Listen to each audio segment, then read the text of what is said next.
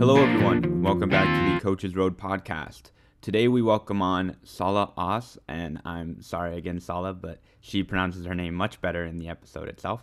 But Salla is our communications instructor for the program here in Viitormäki, and I'm very excited to share today's episode because it is that class is so fun. We have that class I think we had it in our first year, Rick, and I think you might have had it in your second year or your first year as Yes, well. we had it in our second year because at this time the program was still a bit different, or the Yeah, curriculum. yeah. But it is a really fun class. You know, we have so many different activities that we do. We have so many different ways of learning how to communicate better as coaches, and in what situations do you need what and everything like that. So I'm very excited to share it. She comes from a theater background. She's a director in the Heinola Theater, and it really brings a different perspective, not only to the show, but to communication in general. You know, it's someone, her job is to teach actors how to communicate in different scenes. And so she's studied communication, she's studied, nonverbal and verbal communication, she's studied theater, and she brings that all out in today's episode, and shares a lot of really good information and a lot of quality insights into just how we can get better at communicating Yeah, as coaches. And it is, I have to say, it's a really fun episode, and yeah, really it's a nice very to fun talk to her. episode overall, and I think overall Salah is also a very fun person to be around, and I think overall what makes this episode so strong is that communication is not just when you speak. That's one part of communication, but there's so much behind communication. There are certain things like active listening, then how to behave non-verbally. Then we discuss in depth with Salla the communication loop. So there are so many other things that go inside communication. So I think this is very essential to highlight, and I think also Salla, she's a very very good person, and as you said that the classes with her are very very fun, but at the same time they're also extremely practical, because I remember a lot of former graduates, a lot of people who have graduated from Viitormäki said that they actually could take the benefits from the class into their coaching. And also recently we had a few presentations about people who have been in their work placement here. You can always watch them also if you have been graduating or not. And there have been also a few people who actually said that how much this class actually has helped when they have been working in more competitive levels, whereas actually a little bit more pressure from the media side. So I think, and also for the podcast, it helps a lot. um, the insight Salah could gave to us during our time in Viitormäki, and overall just a very practical conversation. I think there are a lot of things we can implement, and we hope that everyone who's listening now will enjoy the episode as much as we did with Salah. And before we jump into that conversation, we talk a lot today about the wheel of interaction. We posted that in our Google Drive, so if you want to follow along with that, go check that out there.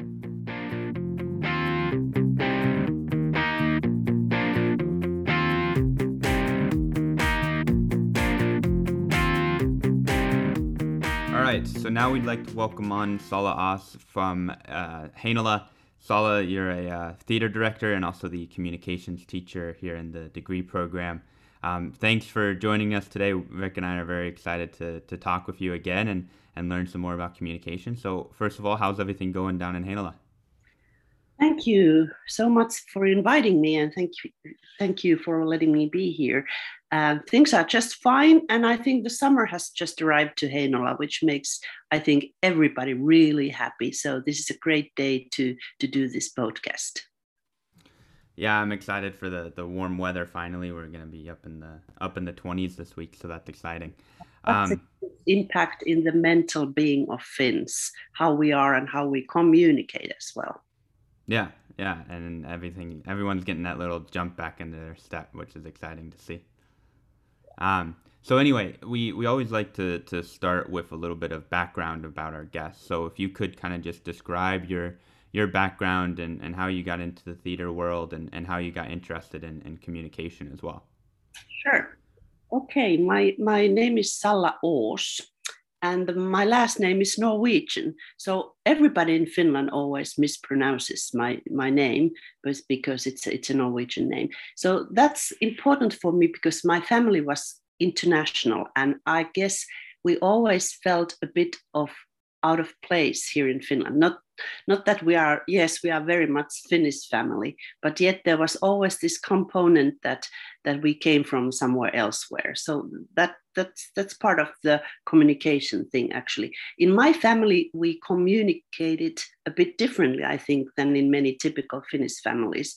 We were more maybe open and spontaneous than a typical Finnish family. And I grew up in a happy household. My parents had this idea that everybody is welcome to your home, like the idea of the Moomin Valley, if you know the great books of Tove Jansson and the Moomins. And their house is like the house for everyone. Home is a place for people to come and meet. So there was always very colorful crowd of people in my home, and that taught me a lot about communication. And I got really curious about going abroad and to travel the world and to see the world. And so at the age of 16, I became an exchange student, AFS exchange student. And I was sent to Washington, D.C., United States. And I had the year of my life there, meeting a lot of people from all over the world. And some of my best friends came from Italy, France, Germany, Yugoslavia, which doesn't exist anymore, and many different exotic countries. So obviously that taught me a lot about communication and international communication.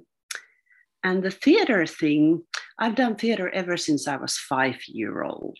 Actually, I had my own theater company as a kid, and we toured around the local countryside performing fairy tale or children's plays. And so the theater has always been there. But to get more serious, I left Finland to go to study to France after doing my senior year in high school. And I lived in France. I studied there at the Sorbonne University. Then I went to live to Denmark. Then I went to live to Norway. And obviously I was always the foreigner, the different one. And I had to adapt my communication and my communication to the natives and to the place and to the country, and that was really learning experience. And when I got back to Finland finally, after those years being a bit of nomad and traveling around mainly Europe at that time, I went to university and I studied drama and theater history and speech communication or oral communication. And that kind of gave me the backbone of my ideas, what I had kind of experienced about communication. So the way I look at the world, it's a combination of my experiences, lived experiences, and then obviously the theory comes from my studies.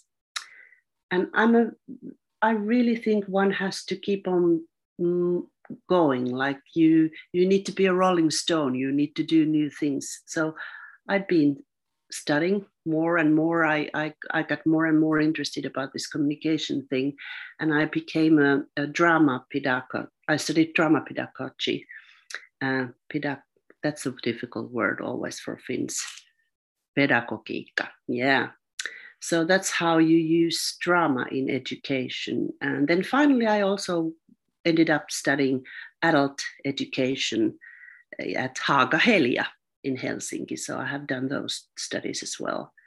So this is like my educational background and a bit of my how I got interested about communication. And obviously, theater is about communication. Theater is where you make a reproduction of real life. It's like a simulation of real life and how people are in interaction, and especially the nonverbal interaction is really important on the stage. And well, Shakespeare said it, life is a stage and we are all actors. So, and what I have found out is that the theater director is very, as a job description, it's almost the same as being a coach. It's just a different title. I coach my actors. I coach my acting team. And besides the actors, it includes the staff the people who take care of us. Just like, for example, in the hockey team, there's plenty of people who are on backstage, so to speak. It's not just the players, it's a whole bunch of people who make it possible. I think only difference is that once the hockey game is on, you as a coach, you can still yell instructions, or you can try to give instructions while they are playing. But in theater, I have to kind of tape my mouth and sit quiet in the back row once the show is on. Of course, I can give feedback after the playtime is over, but still my work kind of ends there when we have an opening night. And instead of in coaching, you kind of keep on coaching. But then again, there are similarities. Like if you are a good, dedicated theater director, you will give feedback to your actors, and you keep on being involved with the play or the show, and you keep on coming back, and you want to improve the thing all the way, all the time. So there was something. Did you get any idea what I meant? Yes, definitely. And now you basically described the similarities between coaching and theater, and also it's very great that you had, as a young person, the opportunity to travel so much around the world, and then also that you had the opportunity to then after go to Denmark and Norway. I'm pretty sure that these experience must have strengthened your interest in communication skills and also the overall topic. And going back to the theater stage, overall, what do you find so fascinating about theater, and why did you get involved? Theater. It's all about people. It's all about all the humanities, everything we are, our belief systems, the way we communicate. It's extremely interesting always, how we build understanding and how we misunderstand each other. That's something that I learned during my traveling years. This fascination about new people, and this curiosity, and how to reach somebody who is very different and thinks differently, and that's, I think, is the essence of dramatic arts and theater, is this urge to communicate, to share ideas, to share time and space and care, and just being human. And I think in sports, we often think sports as they are something like they have a lot, or obviously, to do with your physicality. But then it has all to do with your psychology as well, as a humans. It's always the mind and soul there. The body is not an empty shell. So I think this is also an interesting aspect, that theater is also a very physical art form. You are there. It's the actor's physical being and capabilities that are in test on the stage every night. And the same with athletes. And yet, like what I was supposed to say, what I wanted to say is that in sports, we often think it's all about the physics and what is your physical performance. But I think, as you guys know, as coaches, that it's all about your mind, your mindset, and your capability to control your nerves and your thinking and understanding of the game. So it's much more to do with psychology and the team. I think theater is my art form, my major art form. I love all the arts, and I try to practice all the arts except music. I can't play, but the idea about theater is that it's a different people coming together, and they have a common goal. And that's same about in sports, that it's such a different people coming together, and they all want to improve their performance. They want to come better. They want to win, and that's fascinating, because you have to deal with people and people's mind and psychology and team building and love and care and friendship, and those are the things that make a good performance, I think, in theatrical arts, but I think in sports as well. And in team sports, it's obvious that it's similar process, that the coach is like the one that helps the team to work together because it has to breathe like one organism, obviously. A good ensemble in the theater and a good team in, let's say, in ice hockey. Yeah, yeah, exactly. And that's why we wanted to get you on today to talk about this, this overall idea of communication and how we can use that better as coaches. And I think, we learn, or we're in your communications class in our, at least for me in my class, it was our first semester, and I know that's how I think moving forward it's going to be. But it's so powerful to learn that stuff right away, because there's so much about communication that you don't think of as coaches, and you don't think of it really as, at least in my opinion, it's not really always thought of as something that you can improve or something that you can learn more about and utilize more as a tool rather than just kind of something that's there. And so I think your class is really powerful. So we wanted to get you on and share a little bit of that information and kind of boil it down to the main points here today. So starting with one of those main points, I think one of the first things you teach us about is nonverbal communication. So can you just describe the power that nonverbal communication has and how that kind of plays into the message that we're sending as coaches? Sure.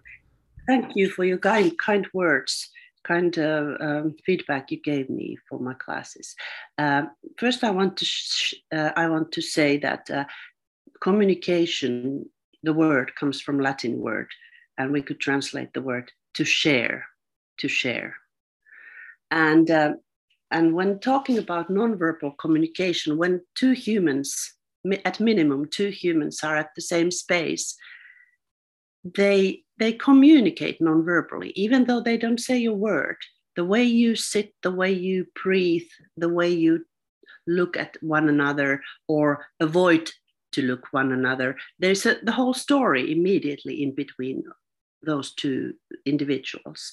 So as humans, we can't be out of our body. So there's always this body talks kind of aspect.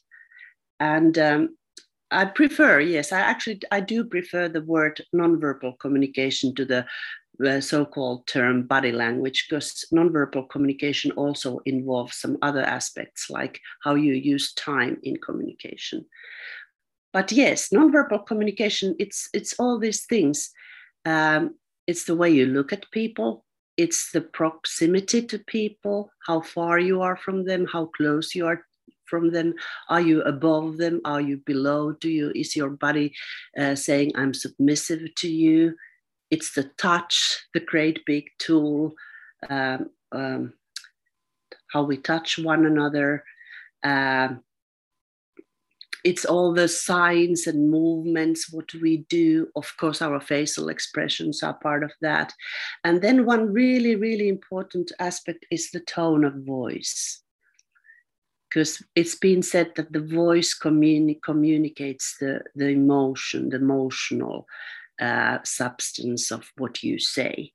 And you can say exactly same words, but depending how you say the words, that is like the punchline for the other person, that they really feel in their gut. It's like the punch to your gut. That's the emotion you get from somebody's voice. That's why we like to talk on a phone, and that's why we listen to podcasts and radio plays and music. It's because the voice has such a powerful message, and it's not that much of the words. You all know, you've been listening music and pop music and rock music, and of course the music has the same powerful element of influencing people and building up different atmospheres and moods and awakening emotions, and human voice carries that quality. So I think that's really important to realize always when we talk about nonverbal communication, that it's more like, how could I say, it's more it's not that much what you say, it's more how you say it. That's the weight of the words. It's how you pronounce the words. And there are different studies. They are all done in Western cultures, but in these studies they say that it's 96% of your communication, it's nonverbal, and it's only then from 4 to 6 percentage what's left for the words. And obviously, if you can say something in a totally neutral way so that there's no emotion whatsoever, but actually for humans, that's really difficult. So almost always when we say something, even if it's what, it carries emotional message, because I can say the same word, simple word, what, in such many different ways. What, or what, or what. So there's always a different meaning depending on the emotional load that your voice kind of carries. And yes, I wanted to mention also that why I prefer this term nonverbal communication to the word body language. It's because also time plays an important part in communication, actually really, really important. So it's how we deal with other person's time. Do we respect other person's time? Are we in time? Do we arrive late? Do we let people feel that they are wasting their time? Or do they feel that when they are with me and when we communicate that they get their money worth of time? And then there are these aspects that what is the good time to talk about such and such? You don't want to talk about important stuff when somebody is exhausted or hungry. So timing and how you use time in communication, I think that's a really, really big thing we all often disregard. And it's also where we make a lot of a lot of misunderstandings do happen when you communicate with somebody from a different culture, because in different cultures you have different understanding of time, how to use time. And this is a generalization, but mainly in the northern countries, we are quite punctual. And southern you move on the globe, on the earth, more people are like, tomorrow, it's no, okay, let's see, 8 o'clock, meaning by the 10 o'clock. And for example, for Finns, that's really rude if you are late and you are not being punctual. Maybe that has to do with climate. In the cold climate, you don't want to wait for somebody and stand and be freezing. Instead of under the sun where the bananas are kind of falling off the tree, you can have a good time and you don't mind waiting for someone. But I think that's a big concept for misunderstandings when you start to have international communication. Is the first thing is that we have to be on the same page how we manage time, how we think about time, what punctuality, for example, means in this culture where we are functioning at the moment. Yeah, I'm glad you mentioned time, because I think in all of the DP classes, that's something that is very different between the cultures that we have come in, right? And there's so many different ways to look at it, and even within my country, just the States, there's some people that are fine being a couple minutes late, and then there's some people that they have to be a little bit early, right? And they have to be there, and that's respectful for them and everything like that. I think So it comes from your home also. It's not just yeah. in different countries, but it's different households have a Yeah. different time managing culture.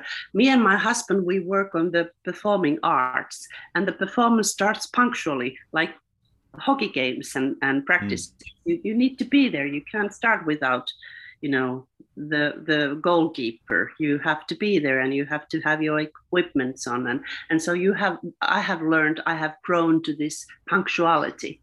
And it was same with my father. He was always like, if he said that the dinner is 5 o'clock p.m., it meant 17:00 military time. And if you were late, then you missed your dinner. And in some other families, it's totally different thing. But in my family, because we were up to many things, we kind of wanted to keep the thing rolling. So it's also a family thing. But in many professions, you need to be punctual. And it can cause a lot of kind of, you dislike somebody just because you are not on the same page of time managing. Yeah. It's a exactly. communication obstacle in relationships as well. it might be that that your spouse comes from very different communication culture, the time and the time wise, and the time managing can be the biggest problem in a relationship. Yeah, yeah, and I don't want to put you on the spot here or anything like that, but we had in our classes we had so many fun activities, and it was taught almost like a theater school, I would imagine, in a theater class and everything like that. So, can you do you have an activity or something off the top of your head that coaches can use to kind of work on their nonverbal communication and kind of focus on it a little bit more? And is that something you could like describe over a podcast? Something you guys should practice, you mean? Yeah, yeah, Yeah. To have deep discussions with people who have a different point of view, to have a nice evenings with international crowd, what you have at school and at the campus, and talk about the world and the politics and the religion and all the hard topics, which you don't use in this in how to say small talk. But have deep discussions with people who come from different cultures. Try to make your point, and then listen to the other person. Try to understand the other person's point of view, where they come from, what's their reality. Because looking from the same issues from a very different points of view, let's say on the world stage, it looks very different. So this discussing and explaining and understanding somebody who is very different and totally on a different page on some topic, I think that creates good communication, because we need the words. Even though this nonverbal thing is it's always there. But as humans, we communicate through words. We have to learn to talk. And as a coach, you have to learn to verbalize your thoughts, and otherwise, how would you communicate? If you are a dog, you can wag your tail and your ears are moving, and somebody can tell your mood by the position, how you position your ears. But as humans, it's the words, and we have to, as a director in a theater, and I think as a coach, you have to be verbal. You have to explain, and you have to find different metaphors and different images to offer people, so that they'll find the one that speaks to you, and they can understand.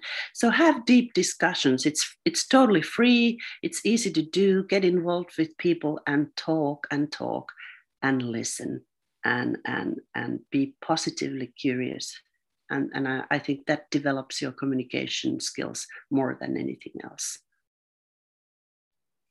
Well, I think you hit a very valid point there, that we as humans, first of all, we are social beings. So it's in our nature. It's on our nature to socialize and to speak. From my experience, for example, if I wake up in the morning and I haven't spoken that yet, and then I have my first conversation of the day, I always feel a little bit better. And I think also with the podcast, basically what I've been learning is that overall you cannot redefine the wheel. So what I mean by that, you cannot come up with new words, but as you have been saying already, that it's so much about how you actually express certain words, because I think, or how do you use your language? Because I think that's a key component in coaching and in life overall. And something I would like to go a little bit deeper with you, if we speak again about that nonverbal communication, and we can also include the discussion example here, is again the tone of voice. And that's something in coaching overall. I think this is maybe my favorite part of nonverbal communication, because it's can be such a powerful tool, how we interact with our athletes. So what I mean, where I want to go, is basically that sometimes as coaches, so we speak a lot about that, if we want to challenge our players, there needs to be a certain demand level, so they actually have the opportunity to improve. And our tone of voice in that sense is so powerful because we have the ability to raise it or to lower it. But as coaches, from your experience, what are some of the, let's say, key components when it's appropriate to have a higher tone of voice, and when it's appropriate maybe to take a little bit the foot off the gas pedal? Exactly. Yeah. You need to be able to become dominative, give instructions, be very assertive, and then know when there is an aggressiveness in your tone of voice and how that influences immediately to other person's emotions. If there is a threat, and these are all tools. You can play with these, obviously, if you are skillful and you knowledge all these possibilities. But then you have to be careful that you are kind of not communicating through something you don't mean, just that you are overwhelmed by your own emotion. Like if your child has done something wrong, or your player has done a mistake or badly behaved or whatever, behaved badly, then you might want to have a serious talk with them. But instead of just being angry, even though you feel furious and angry, you might need to be very calm and understanding to get to the point, so that the person dares to open up and you can come up, you can find the reason for this behavior. Instead, if you're angry, you're just throwing your own emotion there. But to find out why this behavior happens, maybe you need to be extra gentle, and there needs to be this tone of understanding and empathy. And instead of trying to pretend the emotions, is to be aware of the emotions that do happen to you. And it's I think it's to know yourself. You need to know yourself, and then once you know yourself, you can also you can say, hey, now I feel this, but what do I want to communicate through this person? And then you are kind of steering the wheel instead of just going full speed. Did I answer your question? Or Yeah, basically you're going totally in the right direction, but I would like to follow up on this because a very essential component what we are talking about in groups is the behavior of each individual. And overall, what kind of influence can or has the behavior of an individual or the group on our tone of voice, and also with which right? It's often that there can be just one person, one individual whose behavior is disturbing. And because it annoys me, it can overwhelm the whole communication in the classroom, so to speak. And my kid came from school just the other day, and he was so sad. And he said, I don't want to be in school. My ears are tired because the teacher is angry all the time and she's shouting. And I said, is she mad at you? No, but there is somebody who disturbs the class. So that's what so easily happens to us as human beings. There's some disturbance. It might come from outwards, or it might be something that has happened in our life. And it can kind of overtake our whole expression. And it comes the major tone in our expression, and that's wrong. We should be more capable to kind of, hey, okay, I'm mad with this person, or this person annoys me, and I deal with him, and there is this emotion involved. But with the rest of the class, with the rest of the players, with the rest of the team, this is what we were working on, and to be kind of conscious of your expression and what kind of what motion is there that you deliver.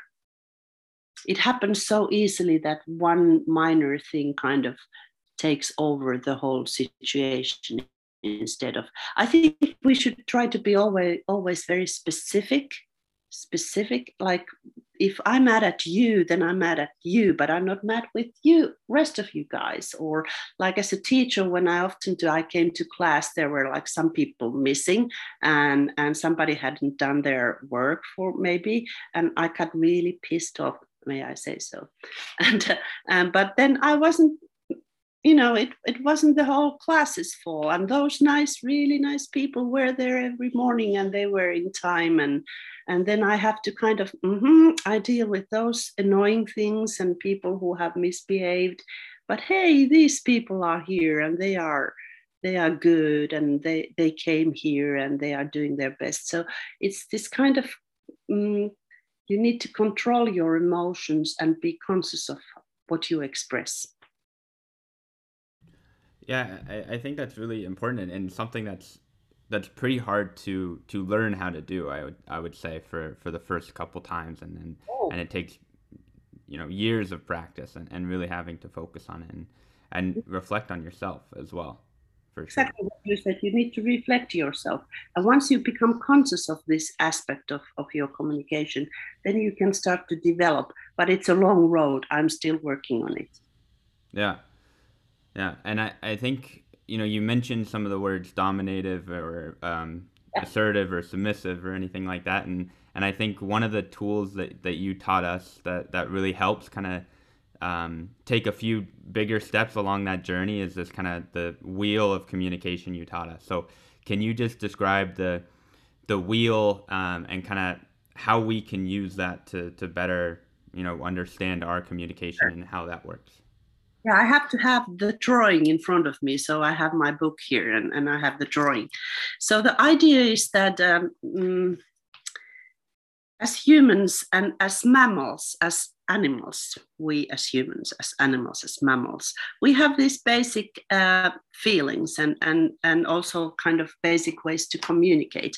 We can either really love something, something is really pleasant for us, or then something is really uh, disgusting and frightening, and then we feel aggressive about the thing, or we feel disgusted and aggressive, and so on. So these are the two opposites, like the being drawn to something and then being drawn away from something, like to push it away. So there's this being friendly and being likable, and then being aggressive and kind of pushing things away. Those are the main line in the circle of different communication styles. And then this is a vertical line. And then there's a kind of a horizontal line. And there on the other end of the line, there is a submissive behavior. And on the opposite end of this vertical line, there is dominative behavior. And like if you see two dogs who meet on the random country road, there always happens this kind of this sniffing, who are you, like what happens even with humans, who are you, maybe not in a similar physical activity doesn't go on, but the mental activity is there. Who are you? Should I be afraid of you? Should I be the submissive one, or are you being the dominative one, or am I trying to be dominated in this situation and you better be submissive? So there are these very basic things that even the animals operate with these four, like to like something, to be friendly with something, to be afraid of something, to be aggressive, or to be dominative, submissive. So now we have the basic kind of cross line, the cross in the middle of the circle of communication.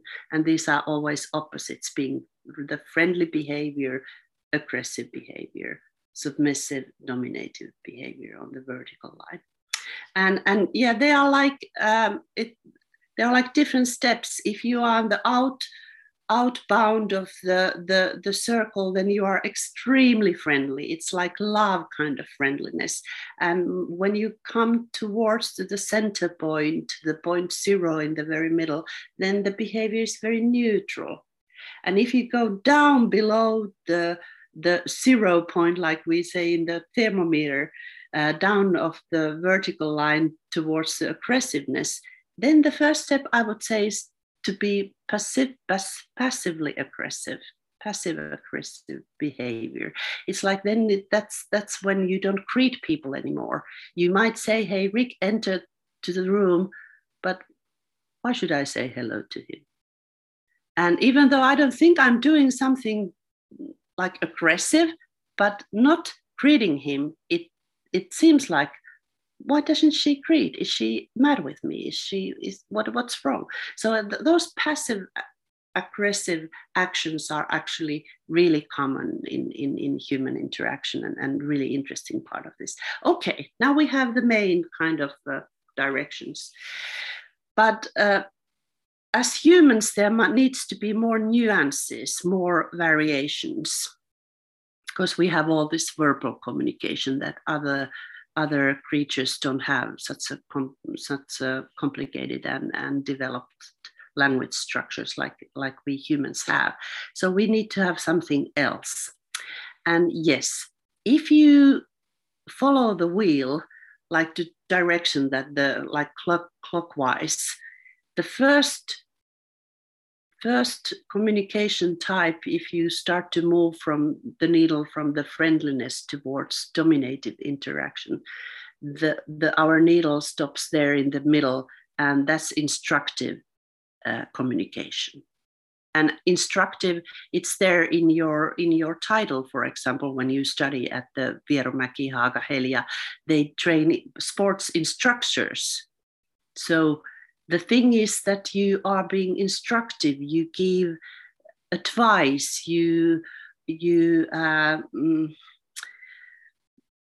motivate, but you are doing it in a friendly way, and yet you want to make the people to behave in a certain way. You want them to do the drills you planned, but you don't make them to do the drills by force, but you are suggesting and encouraging them and do it in a very positive way. And I think that's the essence of being instructive. It's not by force, it's more by kind of waving the carrot there. Hey, this is good for you. Hey, you did well, and so on. So that's instructive behavior. And that's where we need a lot of words. That's where we need the verbal skills. And then the needle moves and we are at the dominative behavior. And that means that you do what I tell you to do. And obviously, as a coach, you sometimes need that behavior, but you shouldn't be stuck to these communication styles, because then you come across as very kind of nasty, and people start to ignore very soon you being so dominated. It's not a pleasant way to communicate. It's not like, get me a glass of water. People will rather get you the glass of water if you say, would you get me the glass of water, please? Would you be so kind? So that's the way of in dominative interaction. You use more, you give orders, and it's not like it's not very polite form of communicating, but really necessary sometimes if you need to move people fast and get things done. But then as soon as the situation is over, let your needle move back to the more instructive communication style. Okay, and when we continue downwards from the dominative communication on the circle, then there is defiant behavior, defiant communication. And obviously, person who is defiant would like to be in charge, would like to be the leader of the pack, the leader of the flock, but he hasn't given the position yet. Maybe he's immature, maybe he's too young. It's the young male in the tribe of apes that is banging his chest and saying, I will be the next king. And then he might have a fight with the actual leader of the flock. He's being defiant. And young people, it's a part of growing up to be a bit defiant, to defy your authorities. And interesting thing is that you become more defiant if you have very dominative interaction. Then the only way you can kind of try to have some space and be able to breathe and get your own ideas through is to be defiant. So there's less defiant behavior and communication if the atmosphere is not too dominative, if it's instructive, for example. All right. Moving on from defiant communication style to straight downwards to aggressive.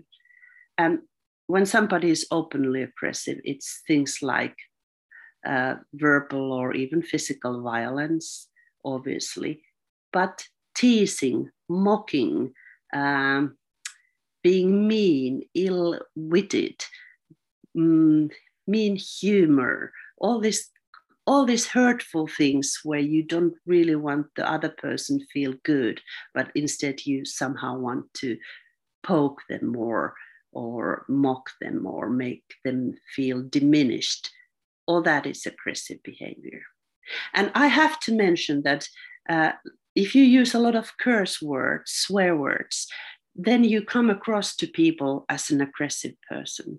And I want to mention this because in modern Finnish everyday language, even in the radio shows, people do swear a lot. They use such a swear words you could never use in the public channels in US, for example.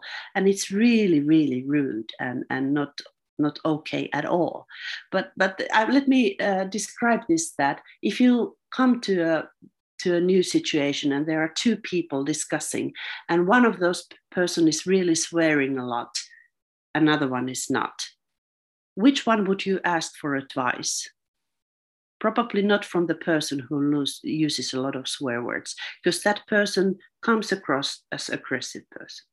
So that's something we should be aware of. And yes, sometimes we need to swear. We all know when there is the tough spot and you need the extra strength. But as a way of normal communication, be aware. Swear words and cursing, it's very aggressive. You don't want to call people with names, and you don't need to cry for the devil. You are a bad coach if you need to ask the devil to come to help you. I'd rather see you doing it with your skillful, your tool set of friendliness. Okay, and then we move the needle again. Now we are going, what's the direction? It's the southwest. If we would be looking at the compass, it would be the southwest, yeah. There we have insecure or uncertain behavior where somebody feels, well, insecure. And that makes people kind of, some people react to insecurity by being very submissive. They say, okay, it's I don't care, we do whatever, I don't care. And some people, when they feel insecure, they become really aggressive. Like in a restaurant, you might find so-called difficult customer who wants this and that and complains about everything and with a really nasty voice and bad attitude. And often it's a person who doesn't know himself or herself what she wants. So often behind these so-called difficult personalities or difficult behavior, often at those situations, the individual just feels really insecure. And they are kind of like pouncing from the aggressiveness to the submissive behavior. And this is interesting when we talk about coaching. I come back to that later. And yes, then we move the needle, and now we are talking about submissive behavior. And in modern society, we don't really ask people to be submissive. Nobody needs to kind of bow down and yes, I do, yes, sir, of course. Sometimes it's clever if there is a conflict and you don't want to be in an open conflict. Sometimes it's good to be submissive. Maybe you change the side of the road if you see that somebody who is a bully is coming down the road and you cross the road. That might be fine. But in modern life, that's not really where we need to be or what we think is a good behavior, a good communication, to be submissive, generally speaking. Old days, it was different. Students needed to be submissive towards the teacher because teacher was very dominative and husband was very dominative, or the father of the family, and the children had to just obey, and the wife was, she had to do what the husband told them to do. But this world is past and gone, and we don't admire that culture. So actually, submissiveness, it's not good for the individual, and you don't want to have a submissive player in your team, because then you don't use the person's own potential at all, his own thinking or anything. He just does what he's told to do, and you don't always have time to tell people what to do. They need to think with their own brains, I think. All right. And then we are back on the top half of the circle. And now we are talking about flexible interaction, flexible communication, flexible behavior. And the direction, if we would be looking at the compass, would be southwest. Yeah. Northwest. Northwest, I'm sorry, yeah, northwest for sure, upwards. Yeah. And being flexible, you know what it means. You can give in, you can give up if it's necessary, but not all the way. You don't want to be submissive. But yeah, okay, yeah, I can give up and give in a little bit here and there, and it takes, you need to have the eye for the game, and so that you know when it's good for you and good for the whole situation and the matter to be a bit flexible. So in the end, on the very top half of the communication wheel, there's this being friendly, being instructive, and being flexible. And those are the ideal ways of communication and interaction. That would be the perfect world. And yes, sometimes we need to be a bit dominated when we are in charge of people.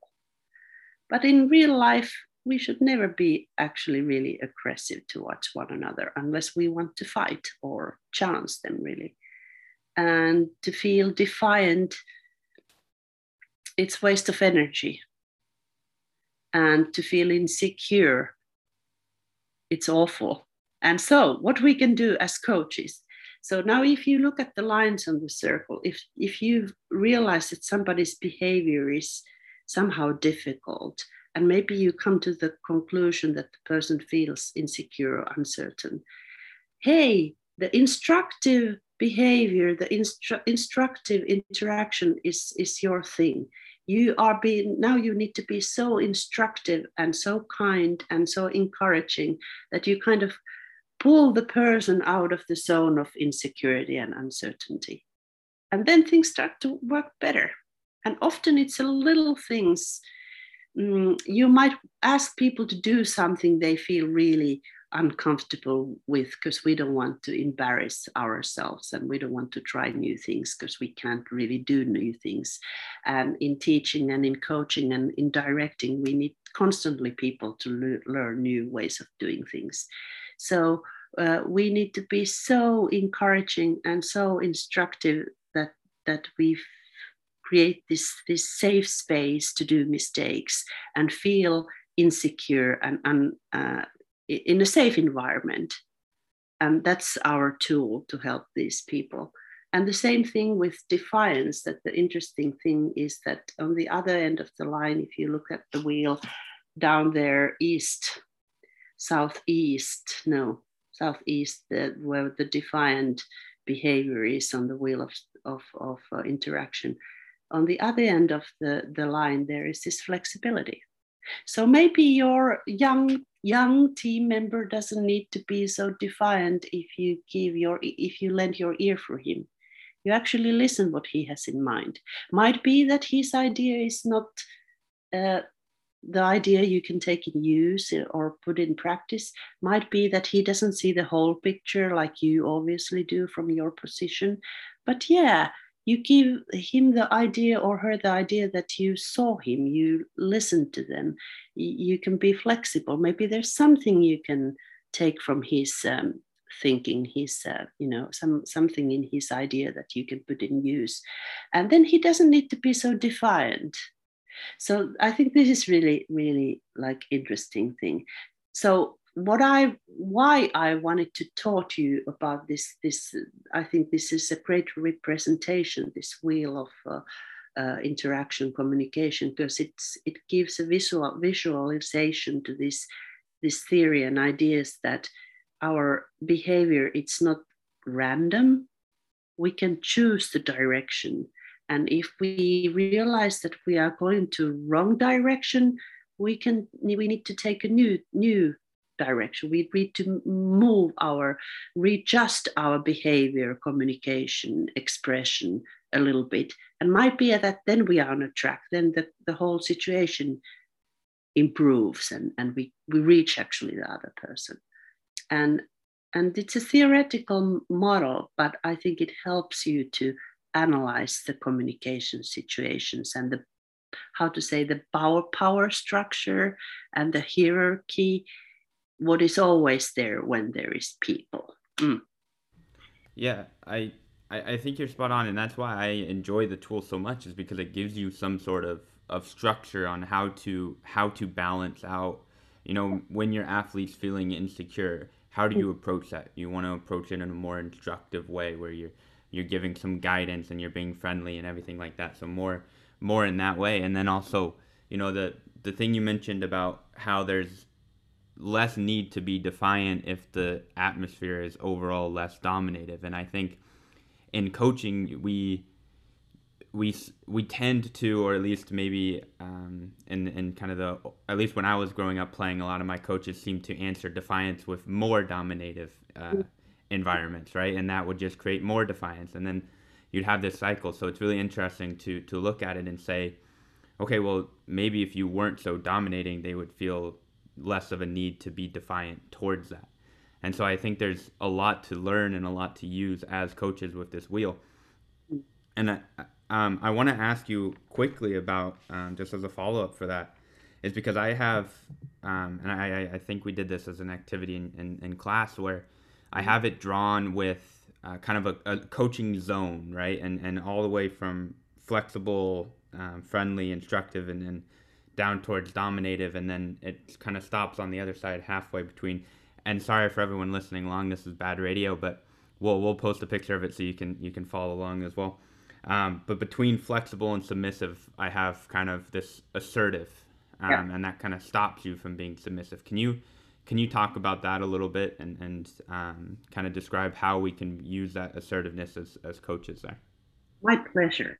Because when I'm asked to teach communication skills, I have come to this conclusion that there are two major communication skills that I can kind of teach, because those are teachable, but those are also communication skills that you can learn and develop.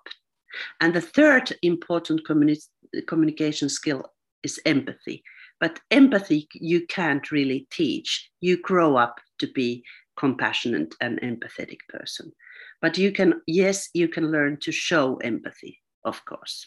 All right.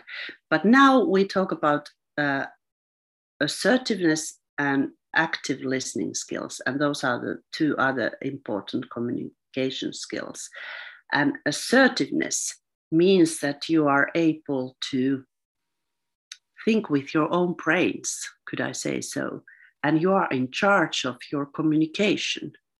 You don't say whatever, whenever, what you want, how you want to communicate. If you are being assertive, you want to communicate constructively. Even your negative and difficult feelings and emotions, you want to communicate those through constructively, not just to say, hey, you were bad, I didn't like your performance. That's your opinion. But how would you say that constructively, that you dislike something? Actually, you should have some constructive blocks there. You should have some instructive information how to do it better to be constructive. Okay. And that's one part of being assertive.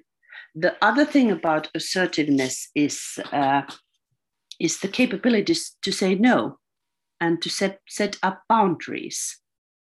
But to do that in such a way that you don't hurt other person, like you don't mean to hurt other person.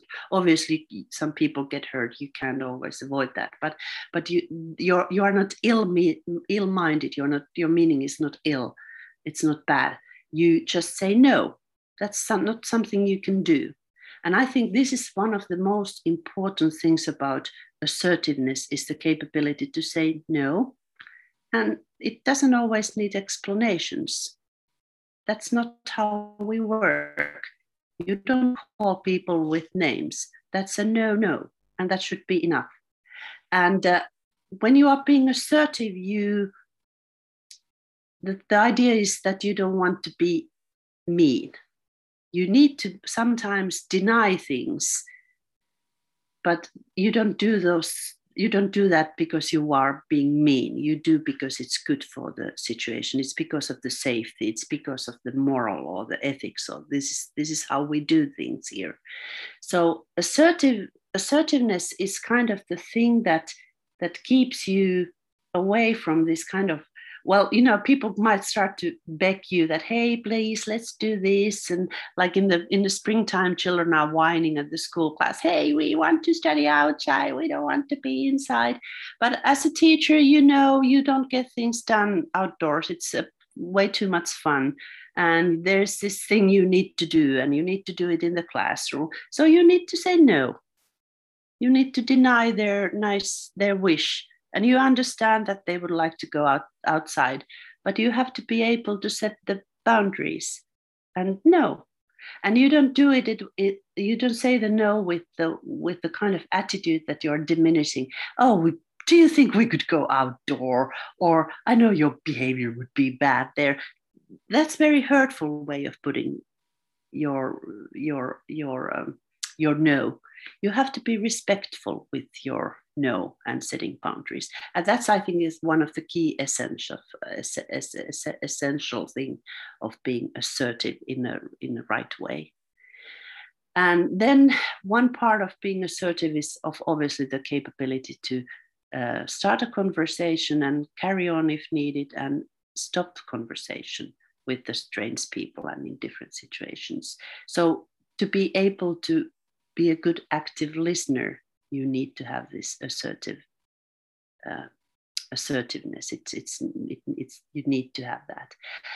But the thing about assertiveness is that it develops in the human brains very late. Humans are interesting creatures because we need such a long time to be grown-ups fully, and our brain keeps developing somewhere till we're 25, more or less. And this assertiveness is one of those skills that we gain really late on in our development. So that's the reason why young people, teenagers, why they go with the rest of the crowd, why it's so hard for them to set the boundaries and say no to things, even though they feel in their heart that this is not what I should do, but they are so influenced with what other people think. And that's why as an adult, you need to be there and help them to say no to things. And it's for their self-protection and also for the protection of others. This is also the thing about, if we talk about sexuality, we know how important it's to say no when you need to say no and to set boundaries. So actually this is one of the key things, how you protect yourself from being submissive in the wrong way. So it's also something we should kind of try to teach to the youngsters that we work with, this capability to say no, set boundaries in a way that your meaning is not to hurt the other person, but you want just to take care of each and every one. And that includes yourself. Speaking about learning to say no, or so difficult. It's very funny when you ask something, for example, from someone, and we're so used to get a yes, and then someone is saying no. It's like, what's going on now? it's like a little bit short shock for the mind, because sometimes, like, at least from my side, when you ask something, you expect basically a yes, and then when there's coming a no, it feels awkward.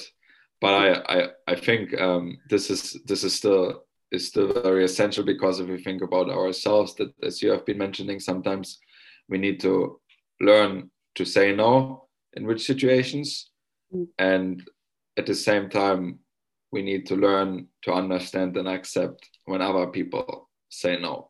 Exactly. When it's not something that's not working for them. And something we have been touching on that conversation here and there a little bit is that overall, that influence of culture, and especially as we know here in Viromäki, a lot of different cultures coming together. When when I moved here in 2018, I need to say I had no clue how how what kind of influence and how big the influence on culture can be from the culture can be on the behavior from people and the interactions and the actions everyone takes. And speaking about that, how do we learn to deal with people from other cultures? Oh dear. That's a big question. Oh, I meant not to deal, I meant to communicate. I want to correct that. It's just, this is maybe the very basic of how we treat other people. The first idea that we should be always kind. Why? There's no reason to be unkind to somebody who you don't know if he doesn't pose a straight threat to your health or security. So we should be kind and polite. That's the way to start. There should be positive curiosity, a childlike curiosity. Hey, who is this person? Where is this person from? What kind of culture you present? Oh, is that the way you do things? This kind of childlike, a new thing is interesting. I want to learn about more the new thing. And this positive curiosity, I think it's a mindset. And I think you guys have that because you came all the way to Finland and you didn't know where you came to, and you have this right attitude, this positive curiosity towards learning and new things.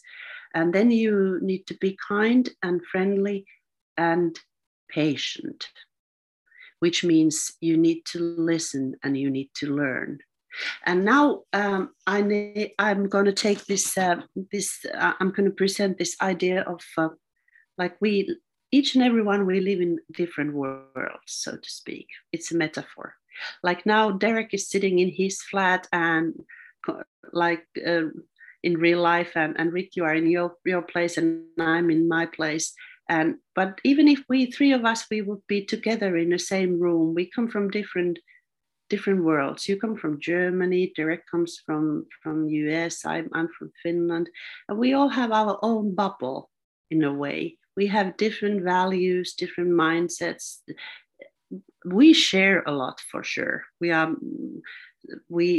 share very much. We are like-minded people, but yet we reach with a different temperament and different childhood and different we have different ways to react to things. So we all are in our different bubbles, and I need to kind of be there. We need the patience first to kind of see who is this person, what's his world. We need to listen very actively what the person expresses and how he talks about his world, and who is this person. Again, this thing that happens when two animal meets, they are sniffing. Who is this? What different smells they are? What are the worlds they present? So it takes time and patience and listening skills, active listening skills. And then I would like to use this metaphor of rose bud, like a flower that hasn't opened yet, a rose that hasn't opened yet. It's a bud, and it's closed, and so are our bubbles when strangers meet and people from different cultures. But little by little, the curiosity takes over, and we can start to open up when we are being treated kindly and with care. And the thing is, like, you can't go and open a rose or a flower and to say, hey, flourish, be good, be interesting actor, be good hockey player, be good athlete. And we can't go and open the rosebud, because then we just break the flower, or the stranger will be broken, and it's violence toward somebody who is a very different, and we kind of start to handle them with force. No. When we come from different worlds, and each and every one of us, if we are considered as very precious, flowers or roses. We need care and attention. And then we start to open up, and little by little, we might flourish in the same environment. And then there's a lot of interesting things going on in between us, and something new and beautiful can grow out of that. But you can't use force with people. You can't force them to adapt to new things immediately. You can't force them to change who they are. We need to just pay attention and care and listen, and try to create an environment where, this is a cliche, but it's so true, try to create an environment where all kind of flowers can flourish. And you know that since your classroom is filled with such a variety of people and different cultures, we need to respect that flowers are different. Together they are something really interesting and fascinating, but yet they are different species, even though they are all flowers, all humans, all we share so much, but yet we are different in many ways. That's a great metaphor, and I really like that, because it really emphasizes the need for everyone to be able to open up, and everyone else helping others open up by being kind, by being patient, and by listening and understanding and everything like that. And I want to ask you explicitly now, because we've talked about it, a couple times before in the show, and in this episode as well, but this idea of a difficult athlete, right, or a difficult student or anything like that. How do you see that, and how do you kind of communicate with those so-called difficult athletes or difficult students or anything like that? And clients, like they say in the modern world, aren't we all clients for someone? Yeah, exactly. How do you approach that? Well, we all have a very deep, like a core need to be seen as good and valuable. And then these people who have they might have some problems in their life, in their background, in their life situation. And so somehow for some reason, their behavior has become a problematic, and it's a problem. But deep down, they have this urge, this need to be seen as good and valuable individuals. So we should try to see past those problems and difficulties and maybe disabilities. We should try to see the core of that human, that, how to say, in psychology, they use the same sensor. Maybe that's a bit too deep in this context, but the core self, that's always good in each and every individual. And like if I would have somebody who has problems, let's say with drinking, since we are in Finland, that's not so unusual to have some kind of drinking problem, even at the young age. Or you have a problem of expressing your feelings, and to ease that anxiety, you drink, so to be more social, and that's a vicious cycle. But let's say somebody has been drinking excessively, and that's a problem you need to address with someone. You need to see the person, not the problem. And that's a difficult one, even for professional helpers and caregivers. You always kind of stop there. Somehow you get caught to that idea that this person has this problem, and this individual has a problem with this, and that's his problem with the third person. But no, they are people. And you need to deal with people, not with the problem.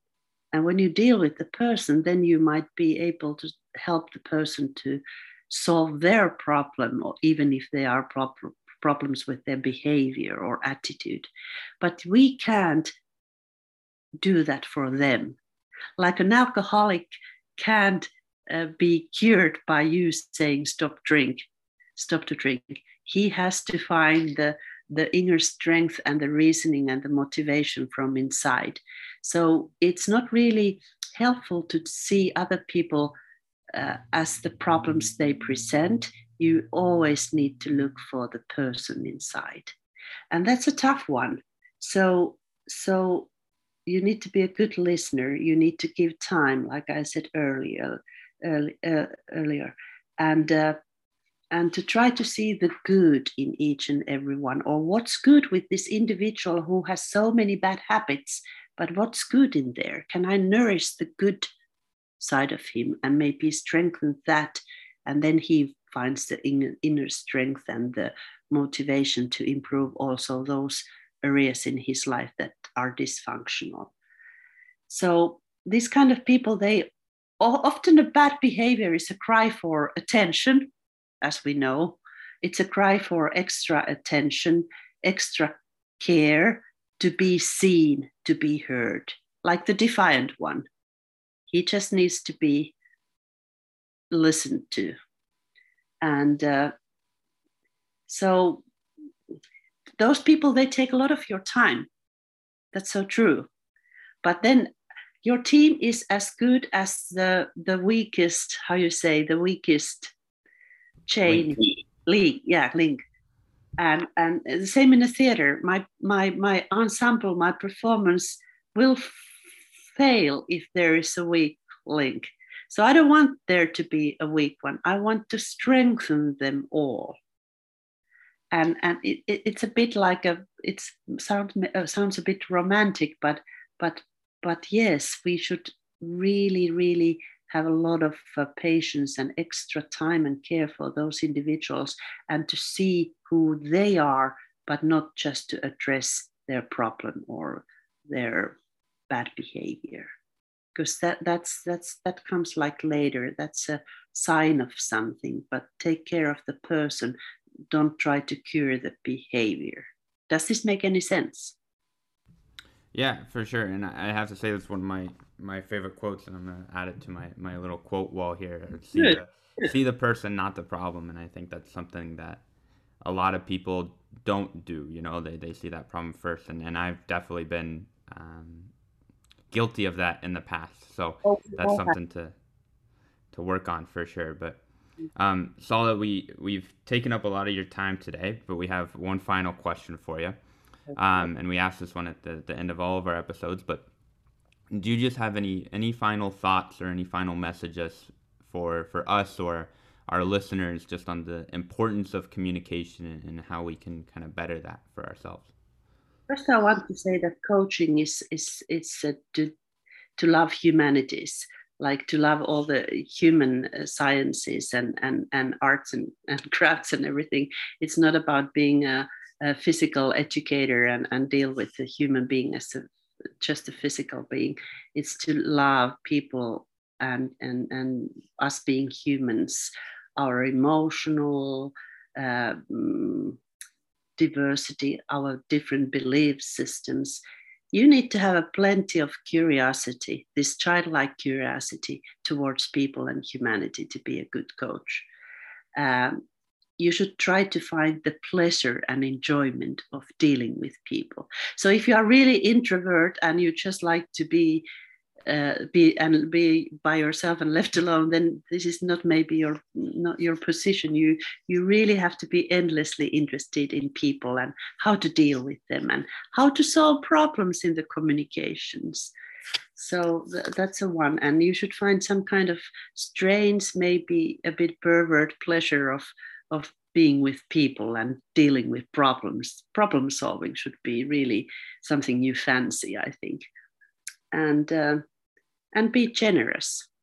The whole word, I would like to come back to this idea that the whole word communication, comunicare, it's to share. And as a coach, you want to share information and you want to teach and you want to train, you have great ideas.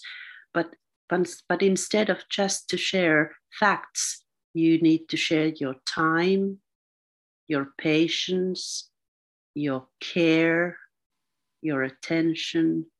So actually many like these kind of mental or psychological qualities, more maybe than information. Information comes last, like the percentage of the meaning of words was so small, but everything else is so much. So like with you guys, with your class, uh, that I every class I tried to start with asking how are you and what's up. It's about this, we are sharing the humanity, and then we have important things to talk about. But first of all, we are humans and we are on this boat all together, and we need to sail together. Otherwise, this boat will crash, or it will, our journey won't be a successful one. So love people, love humans, be interested in them. And if you dislike someone, if you don't agree with someone, then just try to find out more about the person. Maybe you'll find the thing that you can agree about and find the thing you can that is likable in that person. Yeah. Yeah. Well, great final message, Salla, and thank you so much for joining us today. As always, it's a pleasure talking with you. So thank you very much, and all the best for the future and the new class of students coming in next year. I get so emotional seeing you guys because you DP students as an international crowd of young people, you are so close to my heart. That's why I love teaching this subject, because I feel I can maybe a tiny bit I can do something good in the world by maybe that you wake up to this communication and this world of kindness and caring and friendliness, that this is the way we can improve the world and have great sports and have great art in the world as well. But young people, you work with youngsters, you work with teenagers. Those are the valuable rosebuds. You can never care too much. Yeah. Great. All right. Great. Thanks, Salla. Kiitos. Thank you, both of you.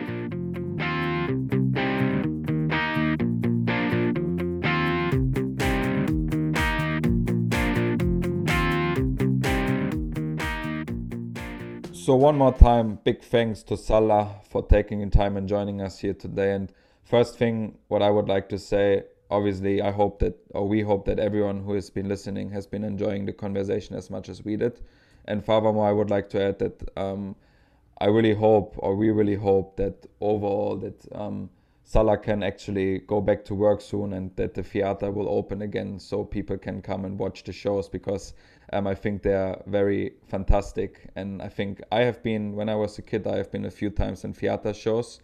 And as Salla has been mentioning, theater is very closely connected to coaching, because there's so many, the people who work in a theater, they put so much work in it. And I also remember when I was in high school, I had a classmate, she was working in the theater as well. She did it in her free time, and she got so many benefits from it. And I think this just shows also that how much actually we coaches, we can take away from the theater world.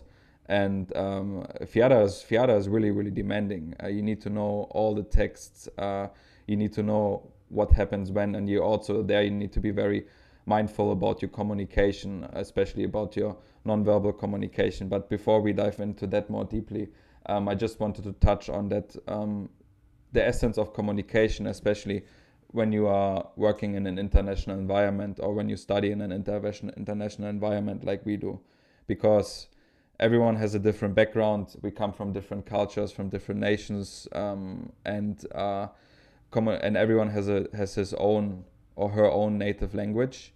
And there it's really, really crucial when you have people coming from different cultures that you clarify things, because in my language it maybe means something different than in the Russian language or in the Slovakian or Hungarian language. So this clarification piece, especially if you work with people from an international background, is very crucial. And I think that's something what Derek and I are doing very well when we speak with each other or when we text with each other, that we clarify things very often, because very often this can lead to miscommunication, and then out of nowhere you have just a fight because of nothing. Yeah, and I think it's. I have a funny story about that. I was texting someone the other day, and I said, hey, let's have a cookout by the lake, and they were like, oh, what's a cookout? And I said, and I paused, because that's a normal term for me, and then you kind of have to think and appreciate and everything like that, and then you you explain it and you clarify it and everything like that. And I think just a really simple example there from, you know, how quickly, like, if you just jump right away on that, like, hey, like, you know, you don't know what a cookout is, come on, then you know, that communication falls apart. But if you take a step back and appreciate the different cultures, the different languages and everything like that, then, you know, you build a better understanding of everybody. And I think that that's really important and a really good point that you bring up there. You know, I want to start with the nonverbal communication, because as Salla was saying, there's a study that found that 94 to 96% of communication is nonverbal, which is absolutely crazy, because you think about, you know, nowadays with the pandemic, you know, everyone doing everything on Zoom and everything like that, that's a lot more verbal communication. But then also, you know, luckily Zoom still has the camera feature and stuff like that, and you can still have that nonverbal piece. But you're missing out, I think, on a lot of that nonverbal communication when you're not in person and not with each other and everything like that. Because, you know, she was mentioning it, the proximity of two people, you know, that, or a group, you know. And you know, we had an issue with our team, a little bit of a humble brag here, that our team was they were too close together when we were trying to warm up and trying to do some like animal movements and stuff like that. They were too close together and they didn't have enough space. And then, you know, we took a step back and realized, like, oh, hey, maybe it's a good thing that they're so close. You know, if we look at it from a nonverbal communication, like, it's they feel closer together, so they're standing closer together. And of course, we separated them a little bit so that they could do their movements in a, you know, an appropriate space. But it was an interesting perspective to take, I think. And the other one that I want to mention here is because I think, you know, we cover a lot of different pieces of nonverbal communication in the episode, and there's a lot of different things that go into nonverbal communication. But I think the important one is time. And I think it's important because we never really think about time being a way of communication, you know. And if I'm, you know, late, or if I'm not ready on time or anything like that, if I'm not prepared on time or anything like that, that can be a way of me communicating. You know, maybe I don't respect who I'm being on time for, or something like that, you know. And again, like, but it also plays into that cultural piece as well, because in some cultures it's more appropriate to be late. It's more appropriate to be, you know, showing up at 7:30 versus 7 or something like that. So it really, you have to understand how people perceive your nonverbal communication. And I think that time is a really good example of that, because, you know, for me, I'm a very timely person. I really like to be on time. I like to be organized and everything like that. And when someone is late to something that we have planned, then, you know, it kind of upsets me. But then, you know, for other people, it is not as, you know, not as stressful or upsetting or anything like that. So it's really important, I think, to think about your communication is not how do I think I'm communicating, but how do other people perceive how I'm communicating. And I think that is really important when you think about nonverbal communication. Yeah, and I think this time factor is so crucial if you think about communicating, because as you have been mentioning, as Salla has been explaining, basically, if you're not on time and if you're too late, basically you show that you don't care or you don't appreciate the person's time and the effort the person puts in to meet you actually on that time to do that. And if we move a little bit forward, let's say you're a head coach of any kind of team, from youth, junior to elite, and let's say you have a game day and you need to do some preparation for the game. And well, maybe you can come on time, but your preparation is not done. So I think then also reflects that on you had a lot of time, but you didn't use the time to prepare yourself. So you actually, your team is properly prepared. And maybe at some point, this can cost you the job. So we really need to think about this as well, that communication in that sense is very, very valuable and very, very important. And something, because you mentioned nonverbal communication, and that's why something else I would like to touch on is that, again, because last week we had on Ben Cooper, and he was explaining to us that how he actually presents himself in front of the team when he meets them the first time, and he has been explaining that it's, so first of all, they're judging you right away, and that's why it's super important how your body language is, how your body contact is, I mean your eye contact is, your tone of voice, what are your gestures, what are your facial expressions.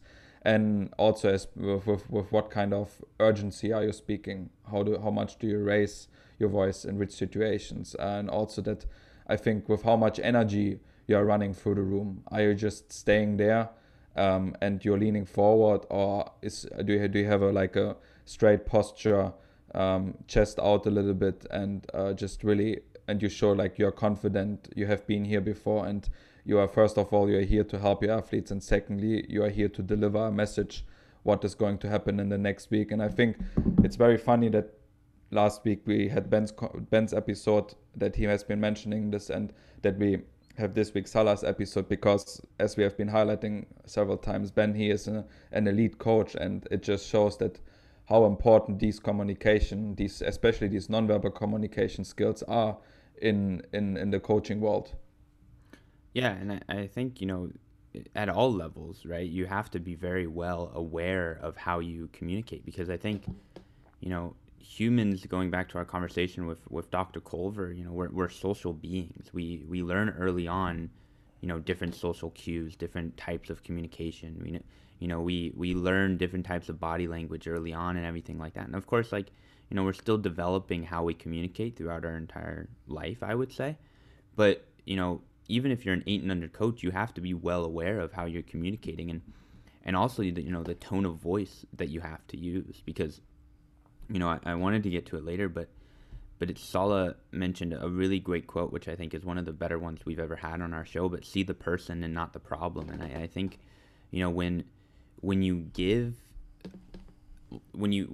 yourself into the problems, and the, this is talking about kind of difficult athletes at this point, but if you let the disturbances impact your emotions, impact how you're communicating, impacting your body language, your tone of voice, and everything like that, then kids can see that. They can see you're upset and everything like that. And I think, the important part there is that you really have to be able to control yourself and control your emotions. And I think what really helps there is focusing on that quote, seeing the person behind the problem, not just the problem.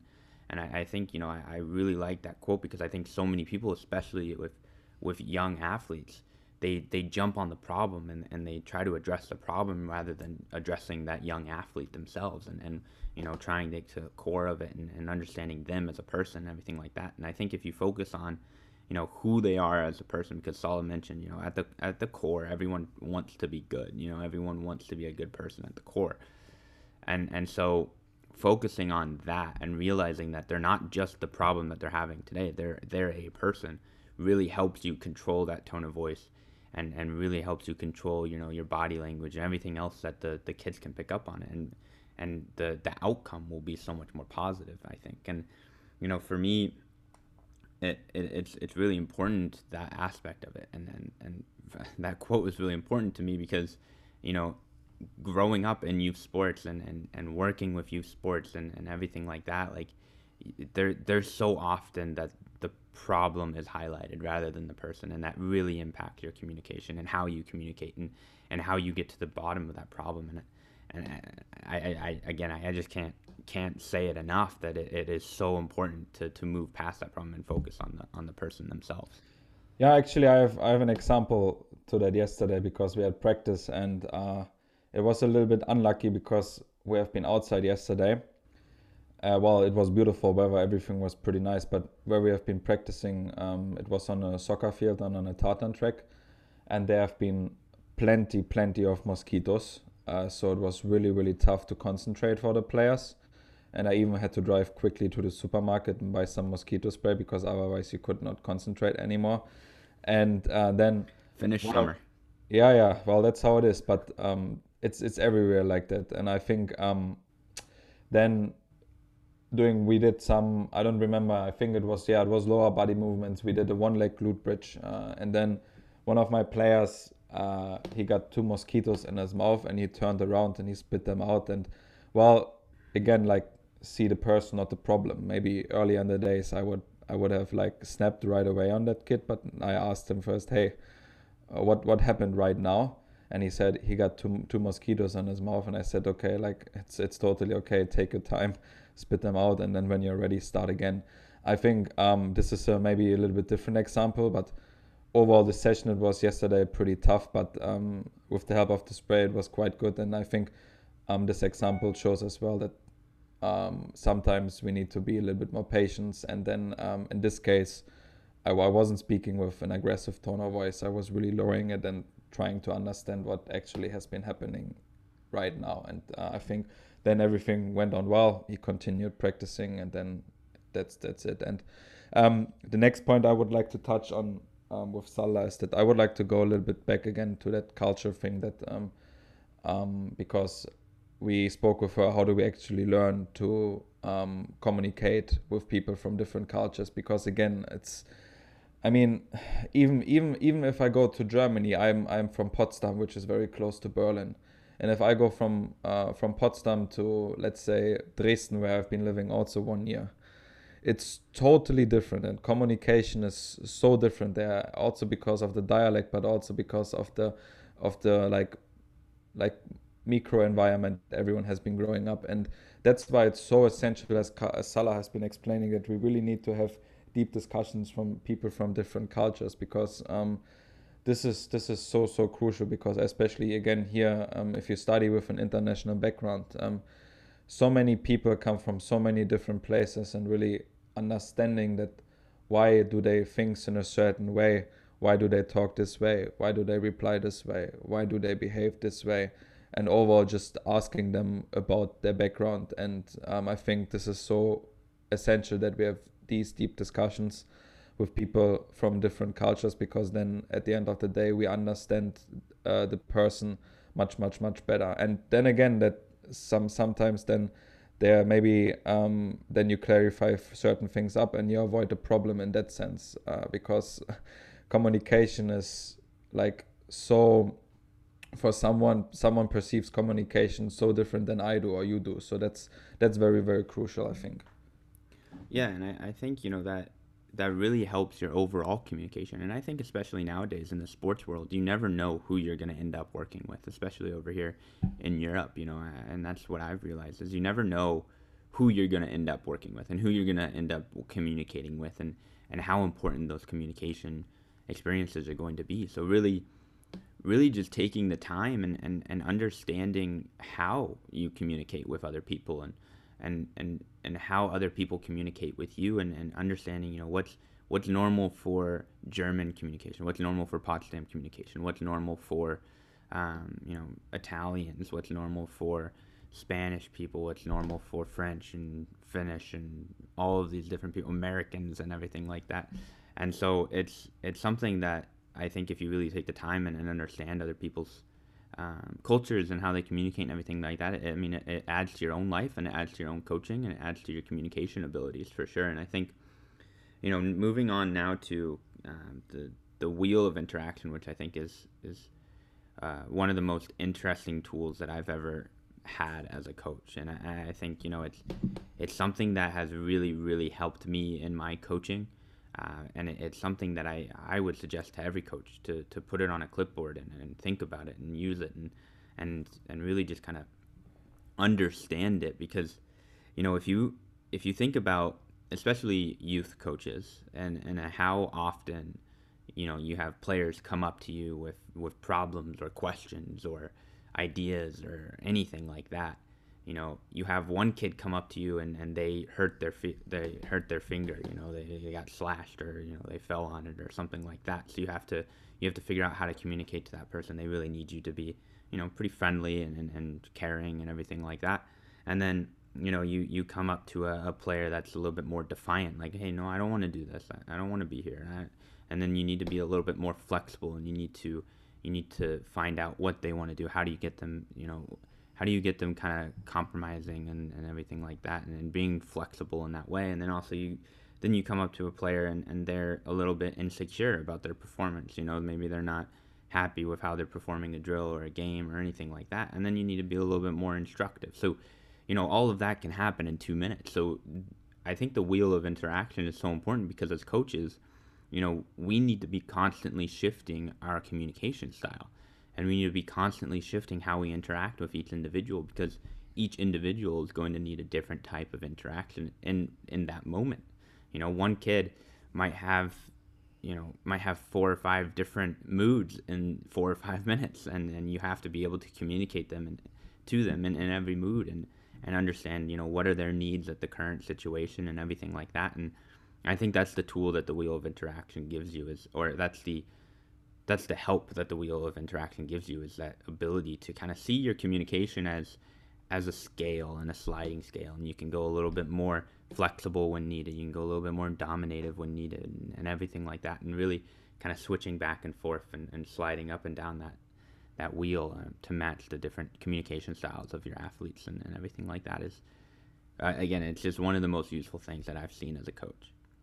I think what you just said with the like that every kid goes through one practice maybe to 3 or 4 different moods, that also reflects on the conversation we had with Nick Winkelman, that the mind is wandering all the time, and sometimes we just need to recognize this, and then we need to try to get the attention back from the kid. And for myself, I think from that communication, we are the most things what I've been using basically is that in my coaching is from flexible over friendly to instructive. I think these 3 are very common in my coaching, and I think these are very positive. And I think in coaching you should definitely not be submissive.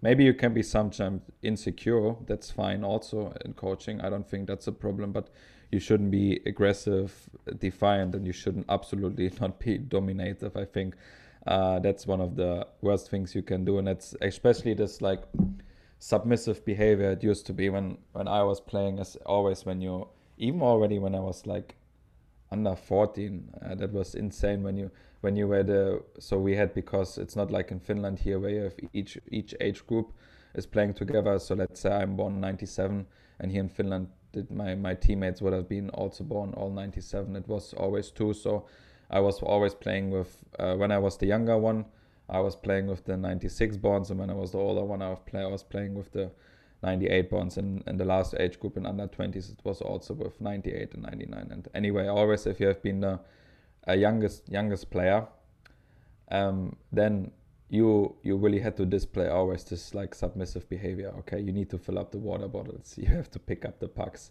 And I think this is also like reflecting on the Finnish women's national team. They have a totally different approach. Obviously they have certain demands and they have certain expectations, but for them also leadership is that actually that, okay, as an older player, sometimes it's your responsibility to do certain things to just show that to the young players that, hey, we are all the same here. And I think that also reflects on like sweep the sheets, as we have been discussing last week. You just need to show humility. You're never too old or too young to clean the locker room or to leave your place in an appropriate way. Yeah, and I want to touch on something you mentioned about halfway through your thing there, and you mentioned that it's never appropriate to be dominative as a coach, but I want to challenge you a little bit on that, because I think that word dominative in this context, it means something a little bit different. It's not the classic yelling, hey, do this, like kind of military order. For me, in this situation, it's okay to be dominative as a coach in kind of extreme moments, right? And in a couple weeks, we have an episode with Perttu Kutuhanka from TPS Floorball, and he mentions, during the week, it's very discussion-based and open and everything like that, but then on the weekends, when they're playing games, it's more his decision, and it's more him making the decisions and everything like that. And I think that's where it's appropriate to be dominative as a coach is, hey, 25 seconds left in a gold medal game, I'm going to draw up a play and you guys are going to run it. Like, that's just that's how it's going to be. And of course, like you think back a couple years ago, and Steve Kerr on the Golden State Warriors let his players run a timeout at the end of a game, and they were up by, I think a couple dozen points. But, the point there is that I think there are times to be dominative, and I don't think it has, in this context, always a negative meaning. I think there are positive ways to be dominated, and of course I don't think you want to live there as a coach. That's kind of the old school classic coach led and coach centered environment, but there are kind of times where it's needed to kind of go towards dominative a little bit, and then you're there quickly, and then you bounce back up to kind of friendly, instructive, and flexible. And I think you're right, like between those 3, flexible, instructive, and friendly is where I think most coaches want to live.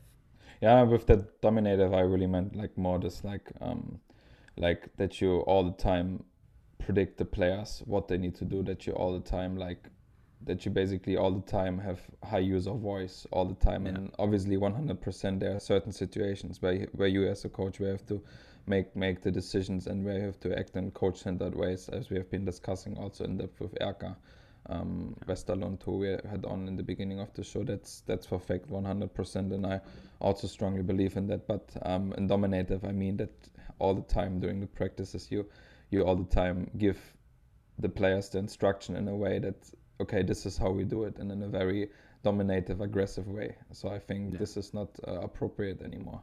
Right. Yeah, and going more towards the instructive side there, where you're kind of giving them options, and then the dominative side of that would be very prescriptive. Hey, do this, do that, do that. Yes. Yeah, I would agree, and I think that's a good place to wrap it up. A little bit longer of a reflection today, almost 25 minutes, but I think we could have gone on for 10 or 15 for sure, because this episode was, I think, jam-packed with information. So if you're still listening to this point, thanks for the support, and thanks for listening to today's episode with Salla. And again, thanks to her for taking the time. And don't forget to connect with the show on social media at The Coach's Road, on Facebook, Twitter, and Instagram. And send us an email if you want with any recommendations or suggestions or feedback or anything like that. We're always open to hearing that stuff. So our email is thecoachesroad@gmail.com. Thanks for listening, and we will see everyone next week. Bye.